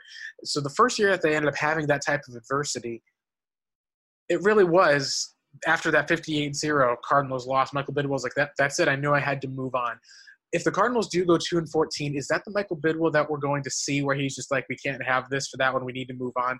I think it is if you go 2-14. Now, I think we have enough faith, at least in this coaching staff, to say, like, it can't keep getting this bad and this worse forever. Maybe we're wrong in that, but it just feels like that, to me, at least, is the case of if this team ends up going in and having one of those all-time low seasons, like right now, the odds of the Cardinals picking first overall, like even national media are talking about, the Cardinals might be legitimately the team that's picking number 1 overall. So if you get a number 1 overall pick, and we can, talk a little bit about some of who those players are here in just a second. If they get the number 1 overall pick for that one with a young franchise quarterback and a lot of different holes and spaces, how much of that is like wanting to start over? How much of that is needing to start over? That's really going to be up to this coaching staff, I think, the rest of the season, because if you don't have the capabilities and the Steve Wilks is still over his head, they are going to continue to lose games. You are going to continue to see Sam Bradford back there. You are going to continue to basically see them misusing David Johnson, at least for that one. And that's going to be, I think, what will be the key is how much of that will they change? How much will you adapt? And ultimately, how good of a coach are you? I think that's what's going to be determined the rest of this season. Yeah, absolutely. I couldn't agree more with all those points, Blake. And, to me, the season doesn't begin really for Cardinal fans until Rosen gets in and plays. All right. I think after that first week and we saw what Sam Bradford was, and we thought, okay, we have to sit and wait this out with Bradford. The real season begins with Josh Rosen and what he's able to do. But I think a lot of Cardinal fans should take, solace in the fact that, most of the time these rookie quarterbacks, if they're going to have success, it's going to come early. When the league doesn't have a lot of film on them, they kind of get – Bucky Brooks had a good point on the NFL Network that when you're a rookie quarterback, you kind of get 4 to 6 weeks to come in and have an advantage on the rest of the league before they get a sizable amount of tape on you. And I'm not even including guys like Patrick Mahomes and Jimmy Garoppolo last year who weren't necessarily rookies but were kind of in that same, classification because they hadn't played a whole lot. And so I would love to see Rosen come in and play immediately. And because I think I'm so convinced he would have success right away just based on how much he handled at University of California, Los Angeles, UCLA, the fact that his, receiving options, his offensive personnel were not particularly good. And he got the snot kicked out of him by some great Pac-12 defenses. And at the same time, stood in there and was an All-American and had the biggest comeback in college football history. To me, there's no benefit. Yeah, absolutely. He's not a passive quarterback. I mean, you watch Mitch Trubisky. Mitch Trubisky has never had a 2-touchdown NFL game, I think, until tonight. And how many games has Mitch Trubisky started? He's never passed for multiple touchdowns in a game. I'm convinced, Josh Rosen could do that in a half. If you played him next week against the Bears, I'm not convinced he couldn't come out and play well at home with momentum and energy and that home crowd that would be completely fired up to see him play and would throw 2 touchdowns in the first half. I'm absolutely certain I could see him having a quality game, early on. But at the end of the day, these NFL coaches they're stubborn to a fault. Again, we forget about Bruce Arians and his unwillingness to change special teams coordinators with Amos Jones throughout his tenure. He would still will wins out of that team for that one. This is the Cardinals team that it feels like not that they're going to throw the game, but we even talked about this in the first half. Like that first half, the first quarter, it was 0-0. Could not have gone any better for the Cardinals. And then you bring in that second quarter, and there's still at least a little bit of a game. But the offense, of course, has gone nowhere for that one. You bring out the new wrinkles, and it just was like the best way you can describe it was there's a kind of a viral video of Josh Rosen sitting on the sideline, just yawning, because that's how boring the game was. That I was yawning too. I was like, people are going to just try to bash over character for that, but I'm yawning too for that one at least. That was the one thing and he knew he wasn't going to go into the game. At least Steve Wilkes had made that very, very clear. So I just think overall this year, when you're talking about what to expect for the Cardinals, I think that we can't really expect any type of competitive football for sure on the offensive side until Sam Bradford at least is basically benched. You've got a quarterback who's willing to go downfield and, well, actually not just be willing to go downfield, but has the arm to throw it downfield without it getting picked. And I think after that, you're still going to have to look at the way that they're using David Johnson, the way the offense is. It might be that if Mike McCoy ends up having to be that, if we see that Rosen comes in 3 or 4 games down, you just don't see improvement. He's not going to be able to stay for that one. Like he got ran out of it. He'll get fired. It's hard because especially since Steve Wilkes, it's not that he and Mike McCoy were like buddies going back years and years, like how it was with Arians and Bowles. He had a lot of loyalty to him. I mean, he played for him, at Temple for that one. Betcher is a guy he'd known for a long time. Harold Goodwin is a guy who'd been with him on the Colts staff. He knew Tom Moore from the Peyton Mannings. These are all part of the keys that Bruce Arians had. I even think Amos Jones is someone he knew from Alabama. It was like there was a connection that was there. There's not really that same type of loyalty I think that Steve Wilkes would have to Mike McCoy. And if you're starting to say, hey, the Cardinals, we're starting off with like an 0-5 record at least for that right now, and Josh Rosen, he's getting hit every day back there. I can't see them going and sticking with Mike McCoy. And if they do, that's going to be kind of the big thing where Michael Bidwell's going to hey, Steve, we've got an issue here. This is the quarterback that you and I went and studied, spent all this time invested in, and we need to put him in a better spot for that one. And then that's going to be up to Steve to do that. So I think at least for that one right now, let's hold the horses at least as far as for with Mike McCoy and see what the team comes to. But I can say at least right now what we're saying is, unless there are drastic changes that come, and so far Steve Wilkes said they're not going to be drastic changes. That's part of what my concern is. The Cardinals might be in the running, honestly, for the number 1 pick because the Bills are still in a division where they have, the Jets, the Dolphins are there. The Patriots even got taken out the last week at least by the Jaguars at least for that one. So with their schedule, the Bills at least, they've got probably a good shot of getting at least a win or two with the fact that they have a passing quarterback who can, throw for some deep plays and is decent enough in the red zone in Josh Allen. Cardinals, if they keep sticking with Sam Bradford, I would totally agree that the Cardinals would be on pace to not win a game this season. If they stick with Sam Bradford the whole season, and I don't think that he's going to be playing past, week 3. That's just me. We'll see what happens with the team. We don't know. They may be on track at least for that one. So let's talk a little bit about that because, if we're talking week 2 by the draft, the season's basically already, we can clarify. Sorry for those fans at least who are still thinking if this team is going to go to the postseason, they'd have to be one of the 11% of teams that do. 90% of the teams who go 0-2 miss the playoffs because you have to be able to, usually you're playing one bad team, one meh team, and usually one good team or one bad team. You got to at least win one of those games to be able to make the playoffs. So let's talk a little about, John, who are some of the players at least that we're talking about as far as the biggest needs we're seeing with the Cardinals? Because right now we're assuming we won't have one at quarterback, but what are we seeing at least right now as far as for how that class is showing up? Because this is a team that, we're going to start talking about a top 5 pick if the team goes 0-3 next week against the Bears, right? Yeah, I thought Seth Cox had a great point. Seth Cox of our own RevengeOfTheBirds.com made a great point that the Cardinals, if they have a top pick, should not trade down, need the elite talent. I would agree, unless you're getting a bounty for a quarterback, you need to take the best player on the board. And you've got some good players, whether that's Ed Oliver, star defensive tackle, whether that is Nick Bosa, brother of Joey Bosa, defensive end, Ohio State. The Cardinals could go a lot of different directions. To me, I think there will be a market for a quarterback. I think Drew Lock at University of Missouri is playing him into that number 1 pick category. He's so improved over the last 2 years. My gosh, he's looked a lot better. It's really good to see. Yeah, he is somebody I thought the Cardinals probably could have targeted last year. Had he declared, I think he would have been a top 20 pick. But at the same time, I think the Cardinals probably need to focus along that defensive line. Again, what are the benchmark positions in football? You got your quarterback, right, presumably in Josh Rosen. Let's just assume DJ Humphries has a solid season, right? Are you really going to spend a top 3 to 5 pick on an offensive tackle unless there's that, rock solid Joe Thomas, Russell Okung type player available? There could be. Somebody could emerge right now. Yeah. I don't see that player. Well, I was going to say the players that there's been a couple people have talked about the Washington tackle. He's going to be out for the year with an injury. I am not really a big fan of that one.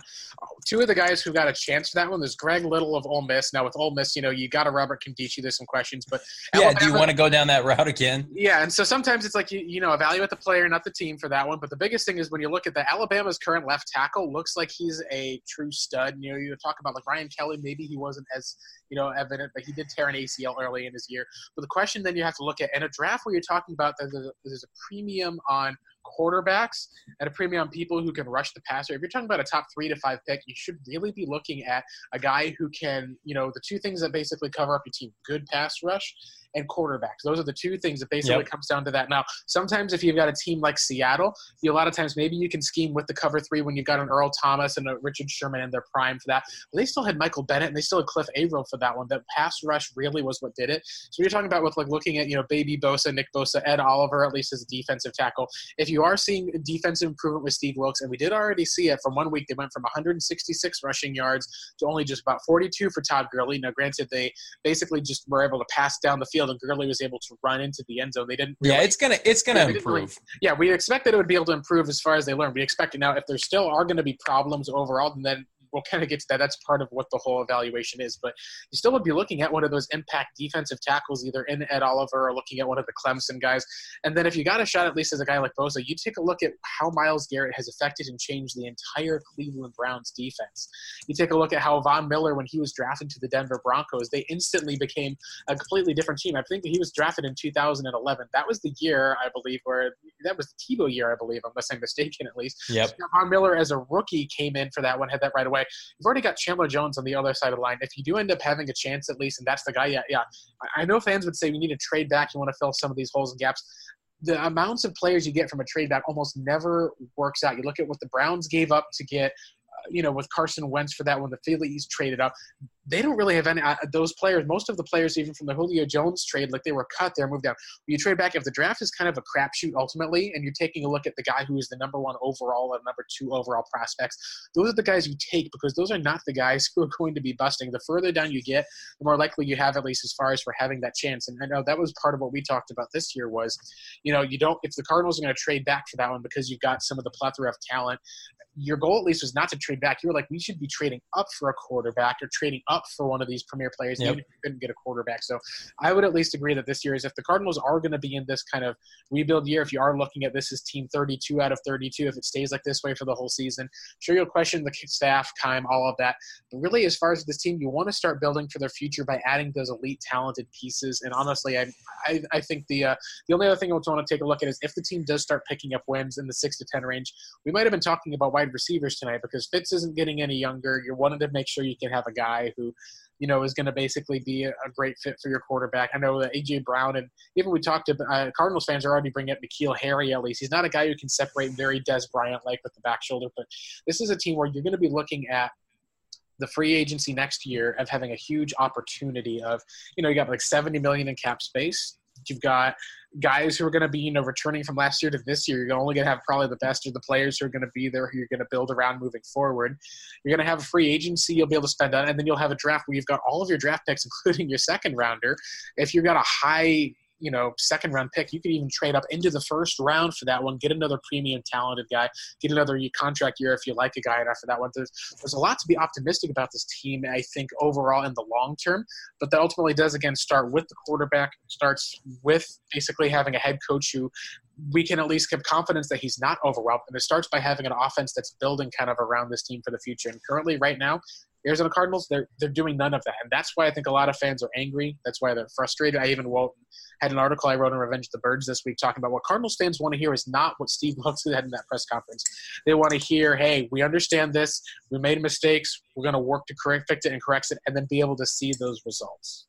Yeah, I think it's a talent problem too, Blake. They don't have enough talent right now to be considered, even an average NFL team. And that's a Keim problem ultimately too. Is if that's the case, then you've had all off season at least. Like you even cut loose of Honey Badger and cut loose of Jared Valdir at least, two guys who that's an off season after getting rid of Tony Jefferson and Calais Campbell too.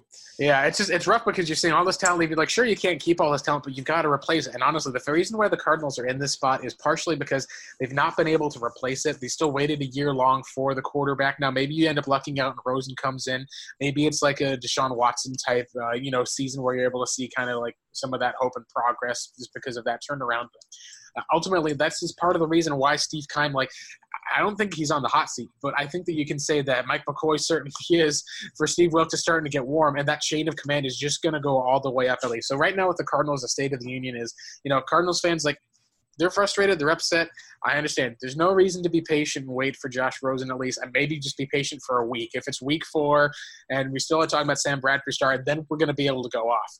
But after that, it's just let this team go and these coaches prove themselves. Let them go go for it. Yeah, and even back to the draft, next year, it's one of the best defensive line classes maybe in the last decade.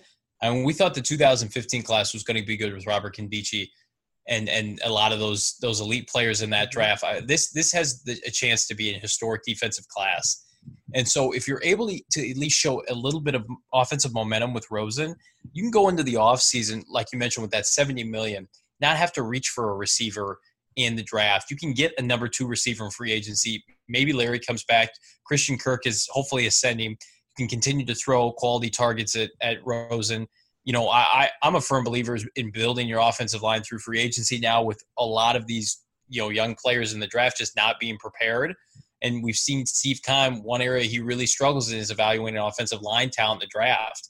And so you could focus primarily the majority of your draft on defense next year, and you've got a defensive head coach. I mean, to me, if you partner Rosen with an elite pass rush and you're able to have success, I mean, that's what Peyton Manning did all those years in Indianapolis with Bill Polian. They had a great pass rush. They had a lead because their quarterback was elite, and that's how they ran away with division title after division title. You're just set up for success so much by the fact that playing Rosen, getting him experience, because you can really go into this year with a lot of different momentum. Mitch Trubisky, by all accounts, was terrible last year for the Chicago Bears, but they talked themselves into the fact that they were going to be competitive this year based on the fact that he played last year. I mean, outside of Jared Goff's rookie season, unless you're just straight terrible, most of the time it's looked at, he's a rookie, it's growing pains, so on and so forth. We're going to be better next year. They add some pieces. You talk about elevating the players around him, getting more talent on both sides of the ball, really complimenting your quarterback, and you can sell that to your fan base. What you can't sell is continuing to play a quarterback who has no future with your teams, who's overpaid, and is statistically the worst start in the NFL. And so I think that you can get some good mojo going for this fan base, even if you're not winning games. If you're competitive, you got to win 1 or 2. But if you're competitive and you're in every game and you're not quitting and you're showing your fan base that, we're playing a lot of young guys. I mean, the worst thing to do is lose with older players. But you're playing young guys and you've got some consistency going into next year, some continuity with a group offensively, David Johnson, Christian Kirk, and Josh Rosen. Those big 3 come to mind, with maybe DJ Humphries playing a full season healthy. That's some continuity. That's something you can get behind as building blocks for 2019. But until that starts to happen, I understand with fans' frustration because it's tough to be positive. For sure. All right, we got our final segment coming up next year on the Bird Gang Blitz. We had a lot of fans who kind of reached in with their questions kind of coming up. There's a whole lot we have to get into, at least just to go as we kind of wrap up for our last segment here on the Bird Gang Blitz.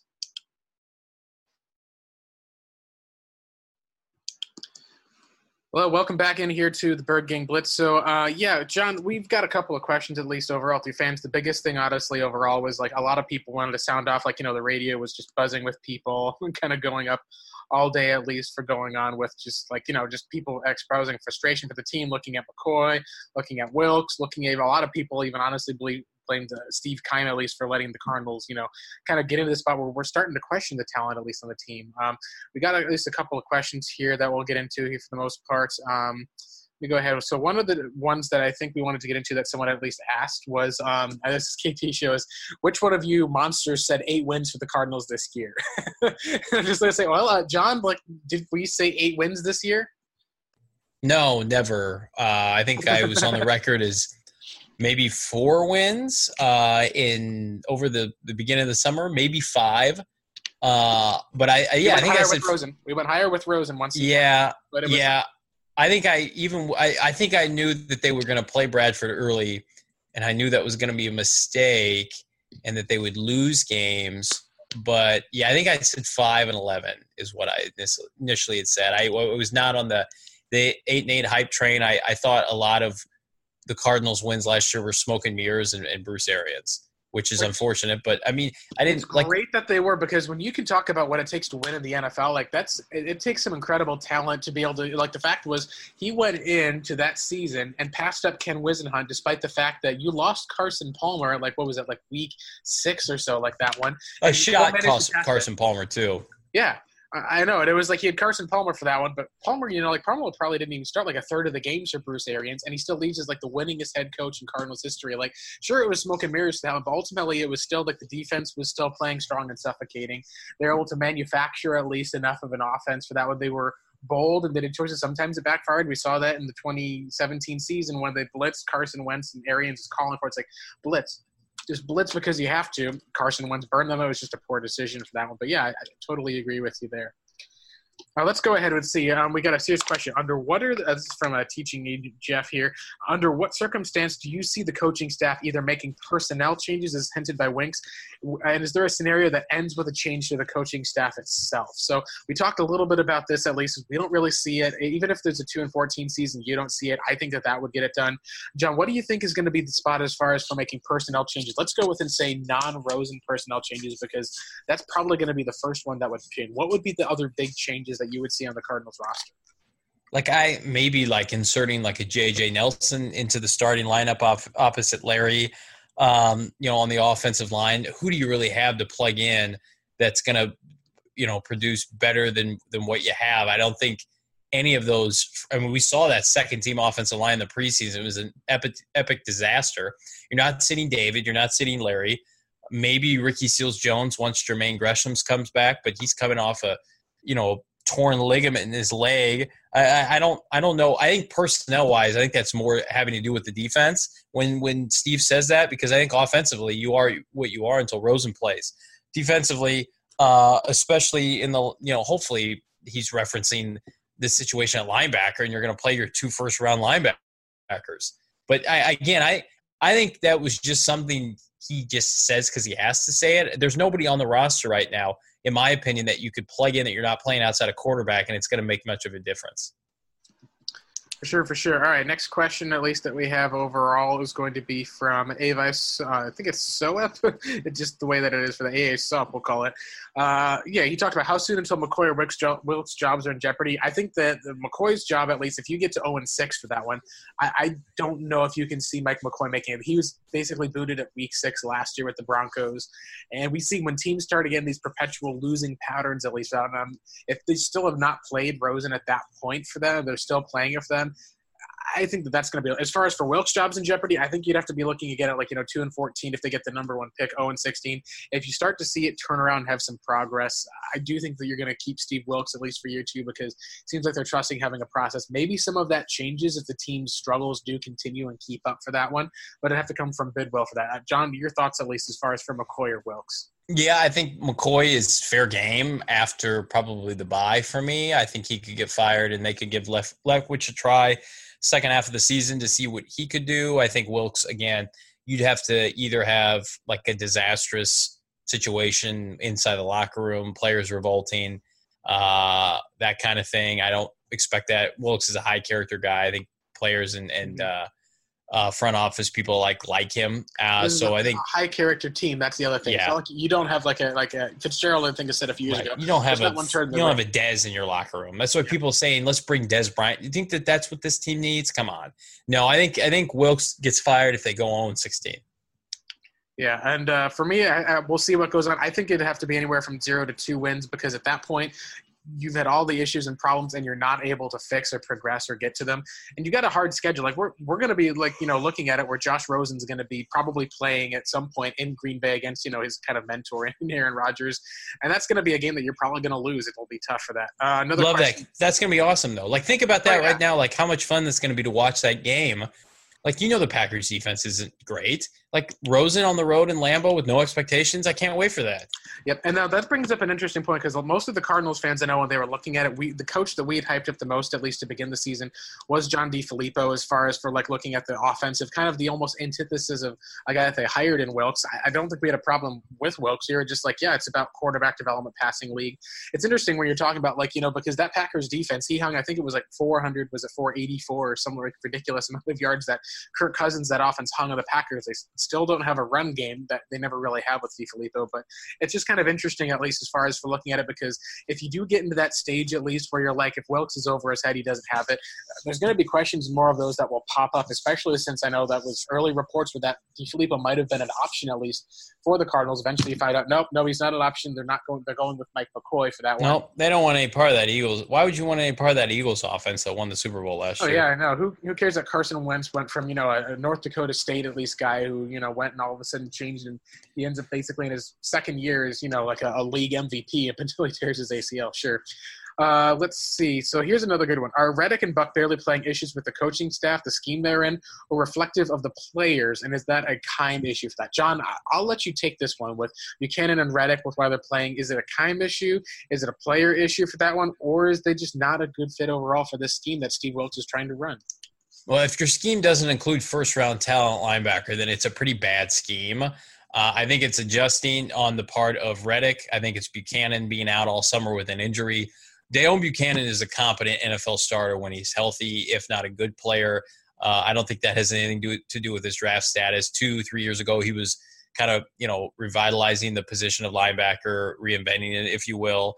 And then we just haven't seen enough of Hassan Reddick to decide whether or not his draft status was warranted. I mean, like, look, he was the 13th overall player and he's not playing on defense. Like, that's a problem. Like, clearly in practice, there are some gaps there, whether it's talent or whether it's, can he comprehend the playbook, the schemes, that kind of thing. I mean, at least last year when he was a rotational player, he's playing a lot of snaps. Great fit for him, even though I think they should have put him in an inside linebacker next to Buchanan. But, Bynes has played well. But again, like, Bynes, what is your future with him? He's on a 2-year deal. He's, older than these two players. His ceiling's not as high. But again, like, it reminds me of the Wisenhunt days where they take players high and then they go and sign street free agents and give them the quality snaps. Like, that's the most depressing thing is like, oh, we can't stop the run. Took 2 inside linebackers in the first round over the past 3-4 years, and they're not playing. That's a problem. Buchanan looks terrible. Well, he didn't practice all summer. That's probably why. That's a problem. Hassan Reddick this past weekend barely saw the field. And really, when you took Hassan Reddick 13th overall, the mindset was he not only could play on first down, he was never going to leave the field. Like, he can run a 4.4, he can run a 4.5. He's a complete freak. And now he just suddenly can't play. I mean, that could go down as one of Keim's worst picks, especially when you consider, the Mahomes and the Watson, situation right in front of them. Yeah, and for me with Reddick, it was interesting because I've had that conversation with a lot of some of the the draft some of the draft Twitter people, at least, who are a lot of fun with the scouting each year. But some of them were looking at Reddick, at least for that one, and saying, look, this is a guy who, as you're talking about, he's got the athleticism, the profile. He's a bit of the smaller side as far as he's only 6'1". He's about 230 pounds or so. So you're kind of looking at a guy who, when you're talking about, as far as for the elite pass rusher, he didn't have as much of the size, but you look at what he did in college, and this is a dude who, the interesting comparison that they made, at least with Arians, the team said that, yeah, we're comparing him to Von Miller coming out. That's how highly we think of him. Von Miller basically fits as a 4-3 linebacker. This is a guy who's that type of a fit, and you're not playing him with that. You decided to move him to inside linebacker for that, and their hope was to let Carlos Dansby kind of be the guy. But in college, you're looking at when he was a defensive end, he was a light defensive end, but he had 47 tackles for loss overall for that one. He had, it was 22 and a half his last year as a senior. He basically led I believe it was college football with tackles for loss for that one. He had 9.5 sacks.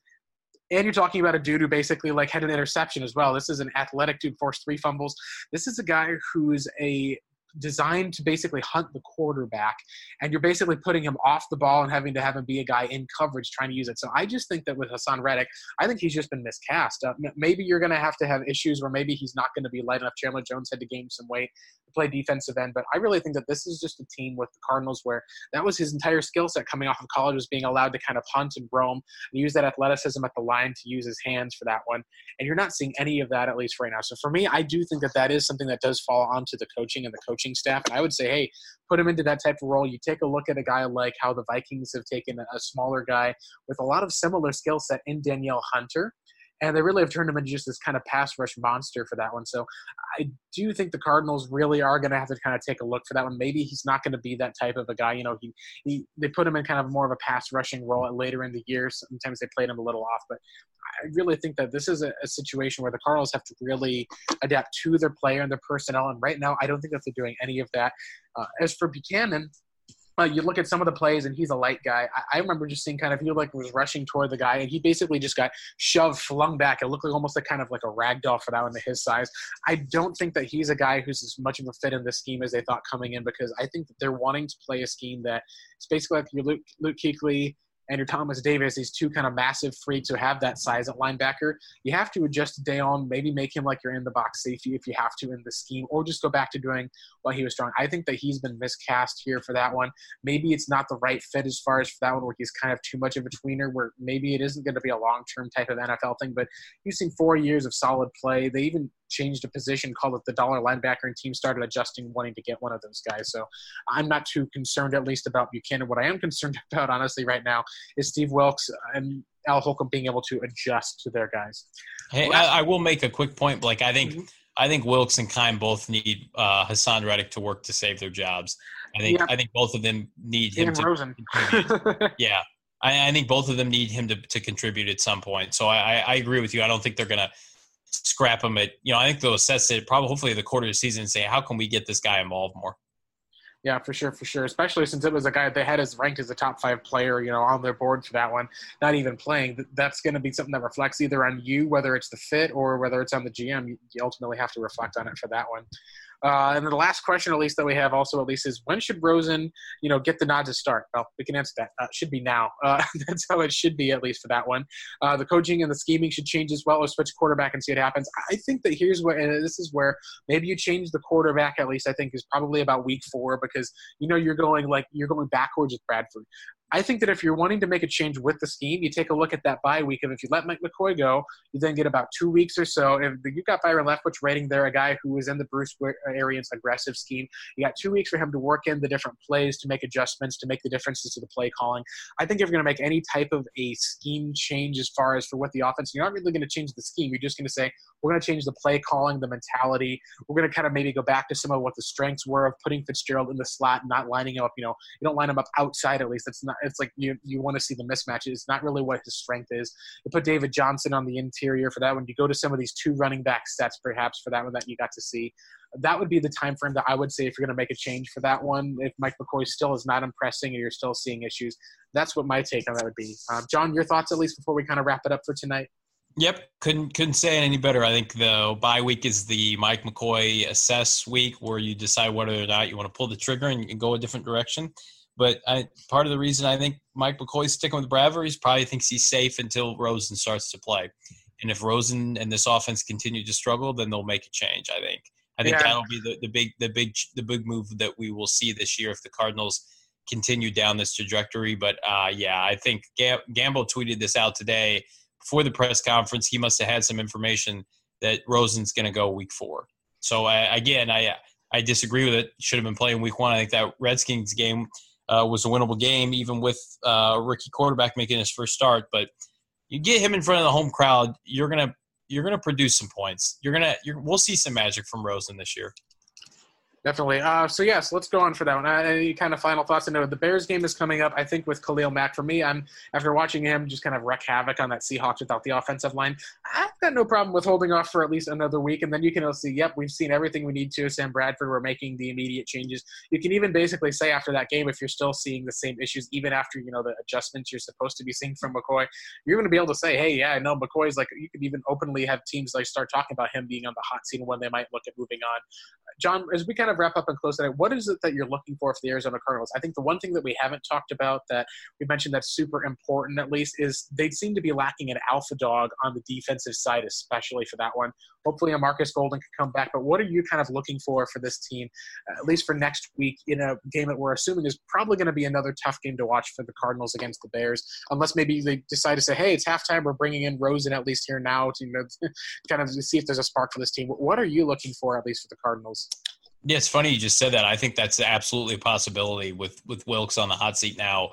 I think Rosen could see the start of the second half if Bradford completely, pees down his leg like he has the first two games and is just a complete non-factor. I think we're going to see increased reps this week, even though Bradford's starting, and I think Rosen could play in the second half. I honestly do. But from a defensive personnel standpoint, you mentioned it, like who's going to step up and be that alpha male? Well, until the two alpha male linebackers get in the game and they're able to contribute, they can't really do much now. But you're going up against a really good interior offensive line for the Bears. You're going up against a defense that right now looks like a top 5 unit with Vic Fangio kind of running the show. It's amazing what they were able to keep him in the fold and add, Defensive Player of the Year Khalil Mack to a group that was already improving last year. But again, this game's at home. I mean, they're on a short week. They got to travel out west. That's not easy. We saw with the 06 Bears en route to their Super Bowl had to do and almost lost to Matt Leinart on a Monday night game that they kind of took for granted against the quote unquote terrible Cardinal team that was winless. Mm-hmm. So I think the Cardinals could, if Rosen's playing, I would think it would be a competitive game. I really do. I know I sound like a broken record, but as long as you got Bradford in there, there's a chance for you to be shut out. And so, Larry always seems to produce in games like this when the team's backup is against the wall. And I'm sure there's going to be a huge emphasis to get David Johnson going, but you're going to really struggle to move the football on that Bears defensive front. Yeah, I hope so. I just have a feeling at least we'll see a couple of new wrinkles or some other different stuff. But again, it's going to be the same old offense and same old Bradford for that one. But yeah, no, next week we got the Bears game. We'll probably see if we can get on at least whether it's the day after everything. Thank you guys for listening at least.